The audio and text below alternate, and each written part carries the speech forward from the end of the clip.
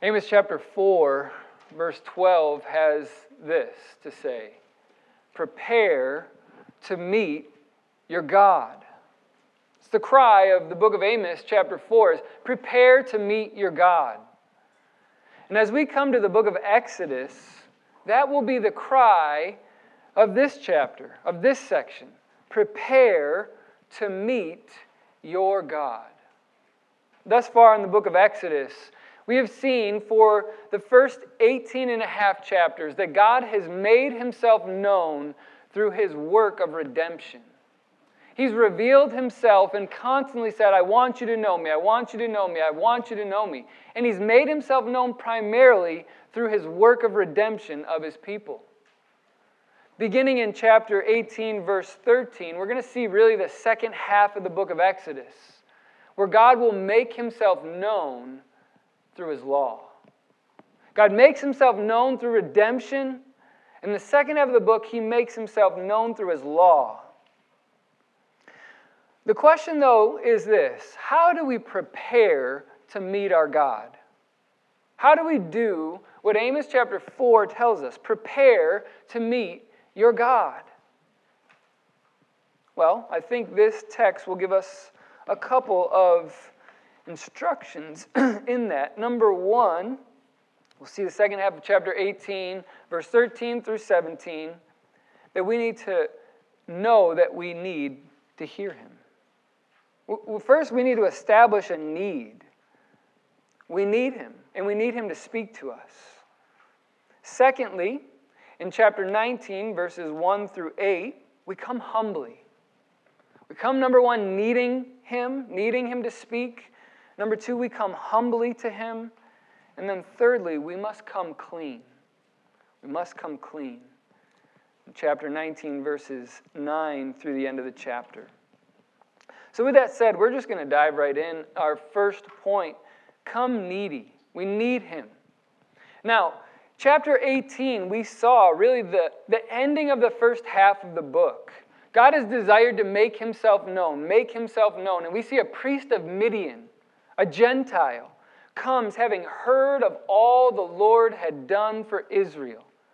This is Moses' father-in-law. I've heard all that God has done.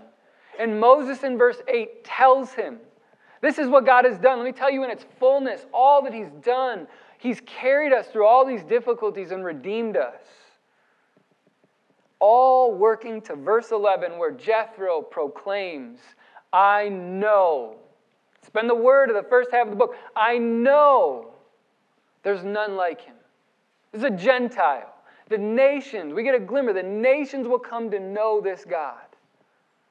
Well, now, there's a lot of debate about how to break up the book of Exodus, but I think the second part of the book starts in verse 13 of chapter 18. And just so you know, we're going to really kind of skim through this second part of 18 and really going to park out in chapter 19. But chapter 18, verse 13 to 27 is where Jethro gives advice to Moses. And there's a bunch of really wonderful practical stuff about division of labor and not burning one person out. But there's a theological point to this text. What is Moses doing? Jethro comes in one day and he sees Moses sitting all day long. And there is a line out the door of people from Israel coming to him. And they need to know, what has God said? We have these disputes among us. We have these disagreements among us. And all day, from morning till evening, Moses sits telling them, this is what God wants. This is what God has said. You realize that in verse 15? Moses' father-in-law says, because the people come to inquire to me of God. Moses is the sole one now speaking. This is what God has said. And when disputes arise, all Israel has to come to him. They need to know what God says in verse 16. There's that word again. I make them know the statutes of God and his laws. So Moses' father-in-law says, practically speaking, this is a terrible system. All the people have to come to you, and all day long, all you do is tell them this is what God said from morning till evening. You're going to burn yourself out. This is too heavy for you. So what you need to do is break this up. Get men that are fearing God, that are men of integrity, that won't take a bribe, and put them over thousands, and put people over hundreds, and over 50s, and over 10s. But even those people have to come to Moses to know what God has said. So the second half of chapter 18 establishes this dilemma for Israel. Israel needs to know what God wants. They need to know God's law. If as a redeemed people they're going to live lives that are pleasing to Him, they need to know what He wants. And what has God not done up to this point? He's not spoken. He's not given His law yet. So chapter 18, the second half, really establishes a dilemma for Israel. Israel, as God's people, needs to hear God's voice if they are to please Him. And He's not spoken. He's not spoken to the nation yet. So though this system Jethro establishes is better functionally, it's not going to be sustainable until God directly speaks and says, here's what I want. Here's who I am, Israel, as your lawgiver. You realize we're in the same position? We need God to speak to us.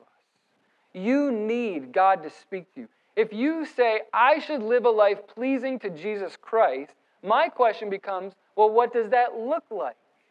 How do we know what He wants? How do we know what displeases Him? We need Him to tell us. If we're to live under His rule, if He's our King, we need Him to speak. And guess what He's done? We've opened it this morning. He's spoken. He's made Himself known to us. He's given us His law. He's given us, here's what living for me looks like. Apart from this, we're in the dark. Apart from this, we don't know what pleases Him. So just like Israel needed God to speak, we do too. And praise God, He will speak to Israel, and He has spoken to us.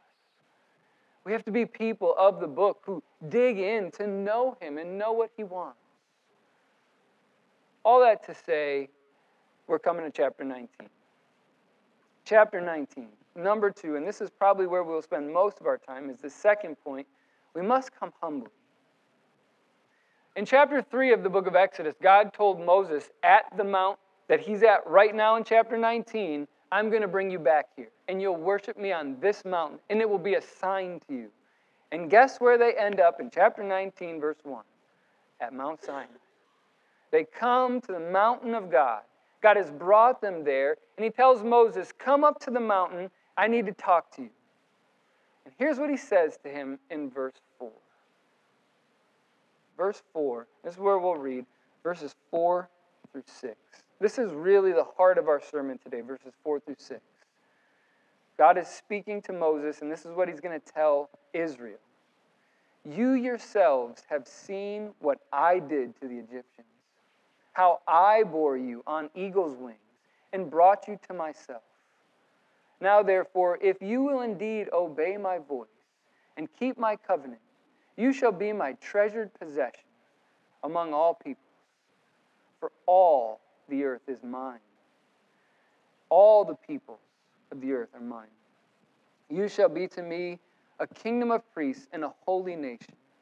These are the words that you shall speak to the people of Israel. For them to prepare for God to come to speak, they must come humbly. And there's 3 things about this that we see here. Number 1, we must be humbled in approaching God as a redeemed people. Verse 4, the order is going to be really important here, and we'll come back to it in a moment. But notice where he starts. You're a redeemed people. You are a freed people because of my work. Verse 4, you yourselves have seen. Israel, you have witnessed firsthand. You've tasted and seen firsthand, experienced my redemption. You saw what I did to the Egyptians. You saw all of the signs, how I single-handedly brought them to their knees. I caused the sun to stop shining. I caused the firstborn to die. I caused the waters to come back upon them. You've seen how I destroyed them. But then notice how He's treated them. They've seen how I bore you on eagle's wings. The picture here is of an eagle, and an eagle will stir up its nest. When the baby eagles need to learn to fly, the eagle will stir up the nest so they have to leave.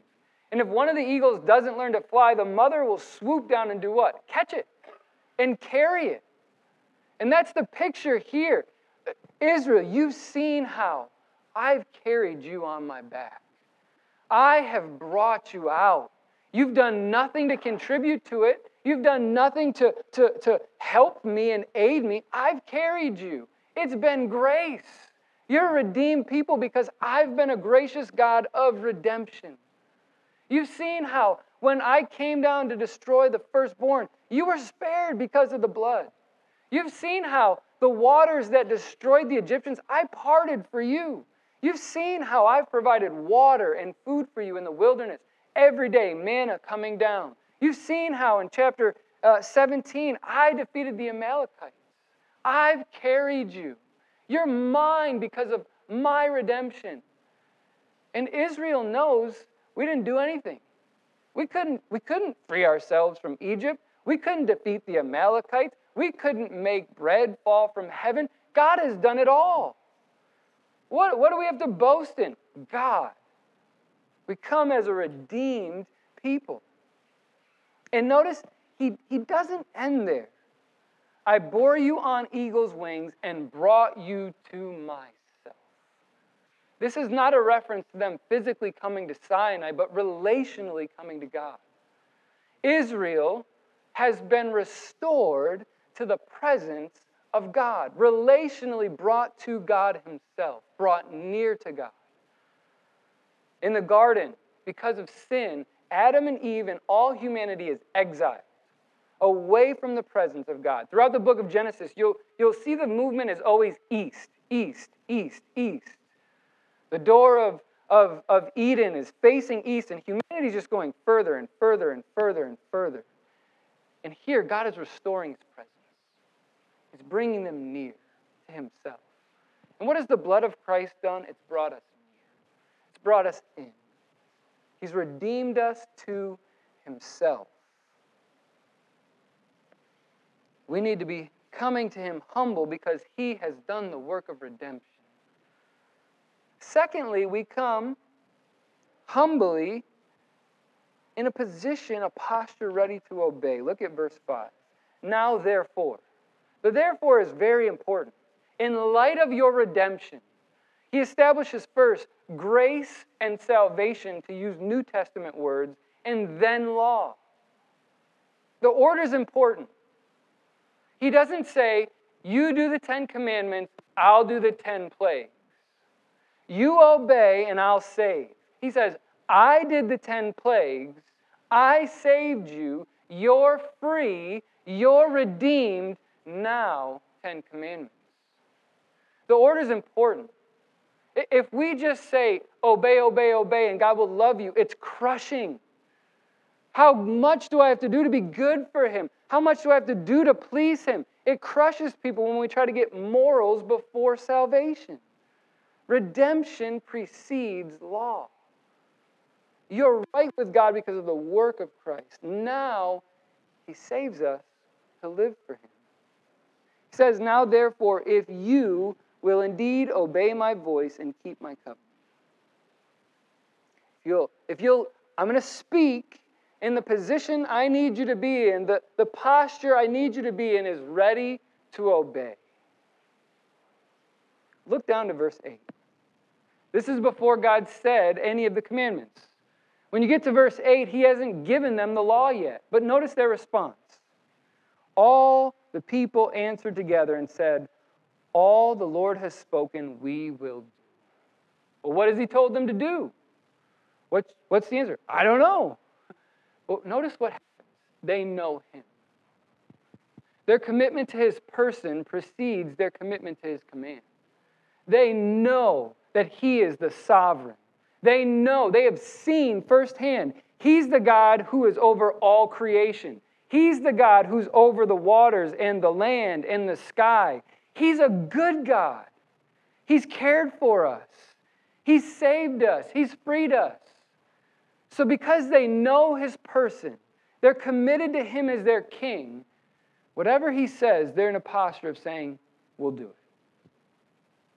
That's often the way it is when we come to Christ, is it not? When I became a Christian, I didn't know everything Jesus wanted me to do. But I had heard that I am guilty before him. I knew enough about what he wanted. I knew I had sinned against him. But I had heard that he died for my sins. That his blood was spilled to wash me of my sins. That he had risen from the grave. So he must be authoritative. And he's good and gracious and kind. So whatever he says, I'll bow the knee to him as Lord because he's good and he's king. So Jesus, whatever you want, I'll do. I said that before I knew everything he wanted me to do. My commitment to his person preceded my commitment to actual command. Same with Israel here. They come humbly. They come saying, Lord, when you speak, we'll do. Because they knew he's the king. Is that our posture when we come to his word? Is it, Lord, help me find in your word a way to approve what I want to do? Lord, help me find more theological nuggets so I can win the theological argument against my theological opponent. Is that how we come to his word? Or do we come saying, Lord, you're king. I need to hear you. I need to know what you want and who you are. And whatever you say, Lord, help me understand and help me do. Is that our posture? Notice also in this text, he says, if you keep my covenant. What in the world does that mean? Israel's already in covenant with the Lord.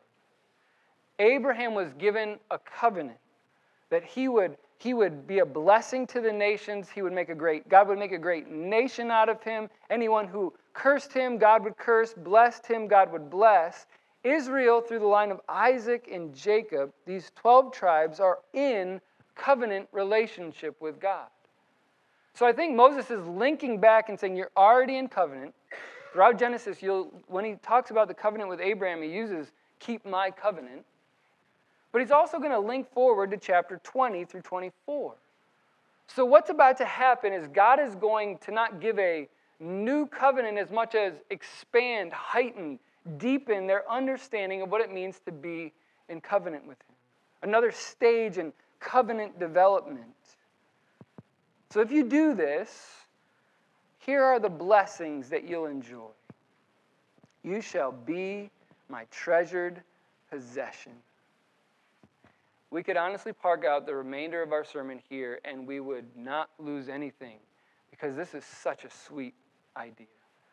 This phrase is used throughout the Old Testament of a king's private wealth, what he privately owns, what's most precious to him. And notice what he says, all the earth is mine. I own the Himalayas, I own the Alps. I own the Nile and the Mississippi. I own all the people that are in Indonesia, and I own all the Canadian. Everything in the earth is mine. It's all mine. I own it all. My most prized possession. It's all my crown, but the crown jewel, the most precious thing to me, my people. Well, I wish he would just say that about us as well. Well, guess what? He does. 1 Peter chapter 2, verse 9. He says this, you're a chosen race, a royal priesthood, which we'll see in just a moment. A holy nation, we'll see in just a moment. A people for his own possession. Why did God prize Israel? Was it because they were bigger than all the nations? It's because they were better and more moral than all the other nations? Deuteronomy 7 says that's actually the exact opposite. It's because he's set his love upon them. Why does he love us? Is it because we're better than anyone in the world? Is it because we're more deserving of his love than people? No, because he's loving and he sets his love upon us. We're treasured. We're precious. We're valuable. Whenever circumstances in your life or your own emotions ask the question, how could God love me? Look to the cross. Christ died, yes, to glorify the Father and bring him honor, but he died for you. The value of your soul is seen at Calvary, where Christ pours out his blood for your soul. He dies for you. His love is unchanging and unchangeable towards you if you're in Christ. He says, if you obey, you'll enjoy all the blessings of being my treasured possession. Secondly, he says that you'll be to me a kingdom of priests. A priest in the Old Testament was a mediator. They went between God and the people. Just think about what the priests wore. We'll get there in chapter 28. They have this blue, scarlet, and purple linen on their robe. The Holy of Holies made out of blue, purple, and scarlet. They have a gold sign on their turban. And the inside of the Holy of Holies is all gold. When the priest comes out, it's to be a sign to the people. There's a representative of God. But what else does the priest carry into the Holy of Holies? He's got 2 stones on his shoulder. And on each shoulder, there's 6 names and 6 names. All 12 of the names of the tribes of Israel. On his breastplate, there's 12 stones, each with a tribe of Israel. He carries the people into the presence of God. The priest is a go-between, bringing God to the people and the people to God. The sacrifices, God is near to the people because there's been atonement made and the people are near to God, and the priest is the one who mediates that. And it's not just a priest here. He's saying the nation of Israel is a nation of priests. They, in their relationship to the world, are missionary. We've been saying throughout the book of Exodus, God has a missionary heart. He wants to be known. And baked into the very DNA of who his people are in the Old Testament, they are missionary. They are to represent God to the world. The way that God will make himself known to the world is through his people in the Old Testament. And the way the nations will be brought to God is through his people. And we just read in 1 Peter chapter 2 that we, the church, are a nation of priests. Our relationship to the world is ambassadors. We're telling the world of God. Here's who he is. We're saying, come be reconciled to God through Christ. Bringing the world to God and God to the world. It continues, you shall be a holy nation. The very essence of who they are is to be a reflection of who God is. The way they live is to be distinct from the world. What is appealing about Israel is that they're different. The nation should look at Israel and say, there's justice in their land. The nation should look at Israel and say, they worship one God, no idols. The nation should look at Israel and see what it means to love your neighbor, as Leviticus 19 says. And they should look and say, we don't act like that. Why do they? And that draws them in. Just consider how different this would be to the world if we understand treasured possession, where the person sitting next to me is someone I see through the lens of they're treasured to God. How differently we would speak about them and to them and treat them. And when that starts happening, how different when the world looks in and says, why do you act that way? Why do you love each other that way? And we say, because of him, a witness to the world. So we come humbly. We're redeemed. We come ready to obey under his authority, under his covenant. Lastly, number 3, we must come clean. God is going to come down. Verse 9, he tells Moses, behold, I'm coming to you. I come to you. Verse 10, he'll say to Israel, the Lord said to Moses, go to the people, consecrate them today and tomorrow, and let them wash their garments, and be ready for the 3rd day. For on the 3rd day the Lord will come down on Mount Sinai in the sight of all the people. God is coming down. The one who made everything, the stars, the moon, the earth, all the people, all the stuff we can't see yet with our telescope. He made it all. He's coming down. He's going to meet with his people. Amos chapter 4, prepare to meet your God.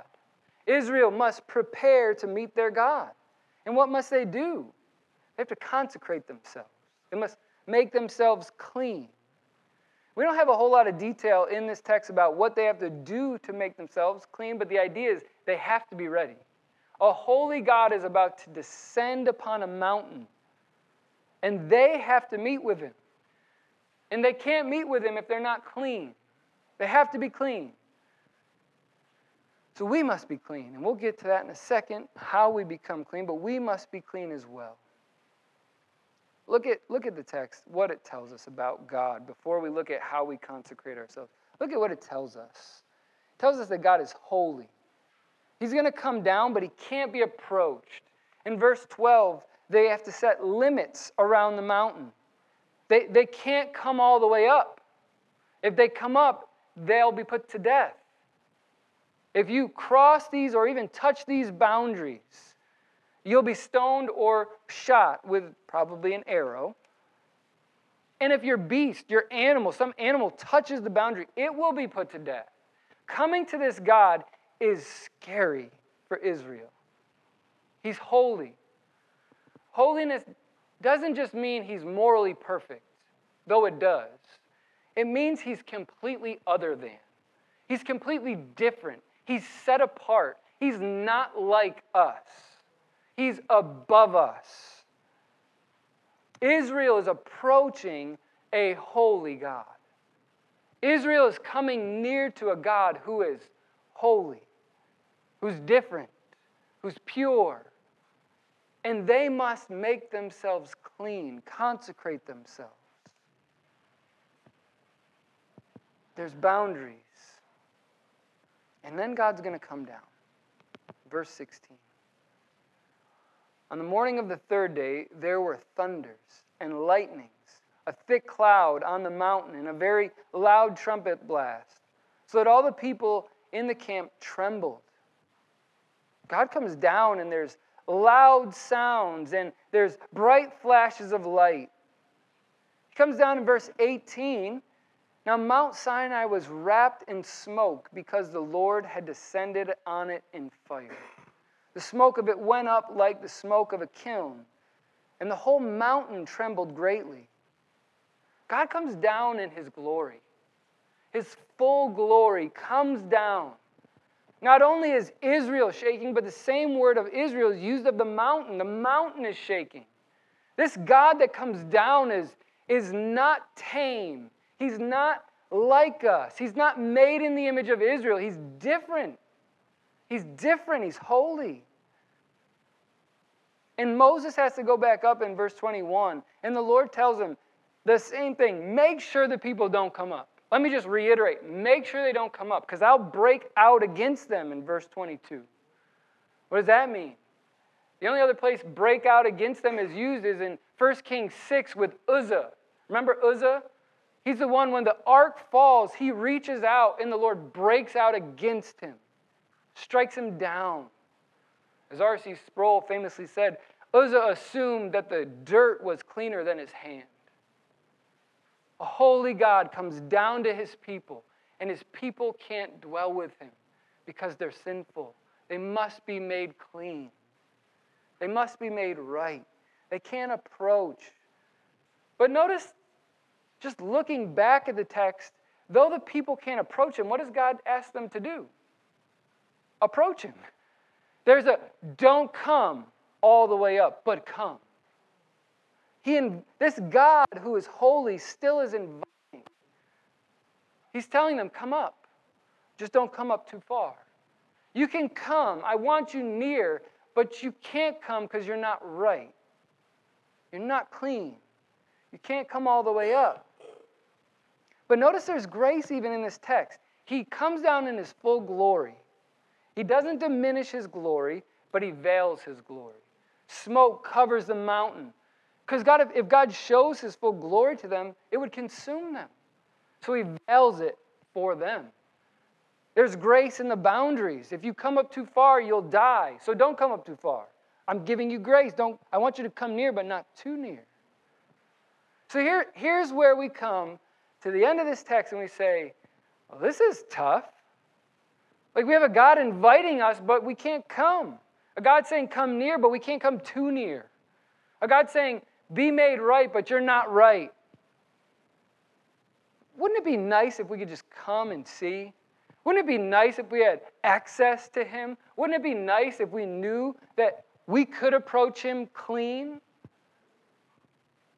Brother Luis read for us Hebrews 12, which references this text, where he uses all this language. God came down with smoke and fire and thunder and lightning, and the people trembled, and Moses trembled, and the mountains trembled, and they couldn't come near. And then the text turns in Hebrews, and what does it say? But we have a better covenant. We have Christ, who has come down. We sing the song at Christmas time, which I wish we could sing it all year round. We tried it once before in a different church, and it was weird singing a Christmas song in July. But veiled in flesh, the Godhead see. Hail, incarnate deity. God comes down, and he veils his glory. Coming down among us, making the Father known, living a perfect life, and going to the cross and bearing all of our guilt, bearing all of our shame, bearing all of the judgment we deserve, shedding his blood, rising from the grave. And when he does that, when he dies, what happens in the temple? The veil is torn. God before was dwelling, his glory was dwelling behind a veil in the Holy of Holies, which had 2 cherubim on the outside of that veil, just like the 2 cherubim guarding the presence of God in Eden. And it's torn. Access has been made for us to not just go up to the bottom of the mountain, but to come up to where the smoke is. The smoke is lifted so that we can come near. You say, but we still need to be made clean. And that's what Christ does. His blood washes us. They had to consecrate themselves and wash their garments. In the book of Revelation, chapter 14, or chapter 7, you have garments washed in his blood. You've been made clean. You've been made ready to come and meet your God. Not because of your effort, not because of your law keeping, not because you're a wonderful man or woman, but because Christ makes you clean. Because Christ satisfies the demands of a holy God for you. And he says, come. But don't stop at the bottom of the mountain. Come into the Holy of Holies with boldness. Come in, not because God has changed. God has not become a little more lax in his old age in the New Testament. He hasn't aged at all, and his requirements haven't been lowered at all. They've been satisfied in Christ. And he says, come. Come. Christ reveals God, makes God known, and he fully restores us into the presence of our King. All that we read here, it's beautiful. This God is awe-inspiring, but we're left wishing we could see more. And in the New Testament, he says, come in. Come in. Don't just come to the mountain, come up the mountain. He invites us. Just a couple of points of application before we end. Number one, I think we must restore to the modern church a full understanding of who God is. We have made the modern God far too much like us. He's far too much just friend and not holy. He's far too much just happy-go-lucky all the time, and there's no sense of fear of him. No awe, reverence of him. The God of us today is the same God that came down on this mountain. He's holy. He's totally other than. And though we approach him boldly, we approach him reverently. He is a holy God. We must regain this if we're to have awe-inspiring worship. We must regain this if we want to restore a holy living in our lives. We must regain this if we are going to present a God that is not just like everybody else around us. He's holy. He's holy. And that's the standard we measure ourselves up by. It's not, am I better than the people around me? It's, am I holy like he's holy? And the answer is no. That's why Christ came. It's because we fall short of that glory. And Christ is the one who pays the penalty for all of those sins and restores us to him. We must restore an image of God that is full. Both He's friend and He's holy. He's King and He's Savior. He's loving and He's just. We must regain that. Secondly, when we approach, we come boldly, we come reverently, we come humbly, and know this, we come confidently clean. Praise God. Because of Christ, you come clean. The consecration you need is not found in rubbing your clothes with anything. It's not found in bathing your skin in anything. It's not found anywhere but coming to the person of Christ and saying, I'm guilty. I'm unclean. Make me clean. And He says this, He does. Anyone who comes, He doesn't cast out. Anyone who comes, He washes clean. You need to hear God. I need to hear God. We need to meet with God. And the news of this text is you can. You can because of Christ. So, let's close in a word of prayer. Father, we come into your presence. And we thank you, Lord, that you coming down veiled on the top of the mountain in smoke, and in your Son you have lifted the smoke.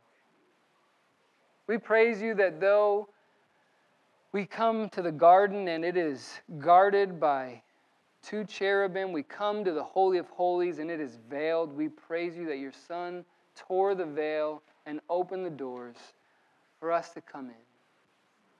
We praise you that though we are unworthy to come in, our sin mars us and makes us unclean. We praise you that your Son cleans us. Father, we still need to hear your voice. We still want to live under your authority, and as you speak, help us to live lives pleasing to you. Not to earn your favor, but because we know that in your Son we are your precious possession. So we praise you for the work of our Savior. And we pray that we would live under our King. Pray this in Jesus' name. Amen.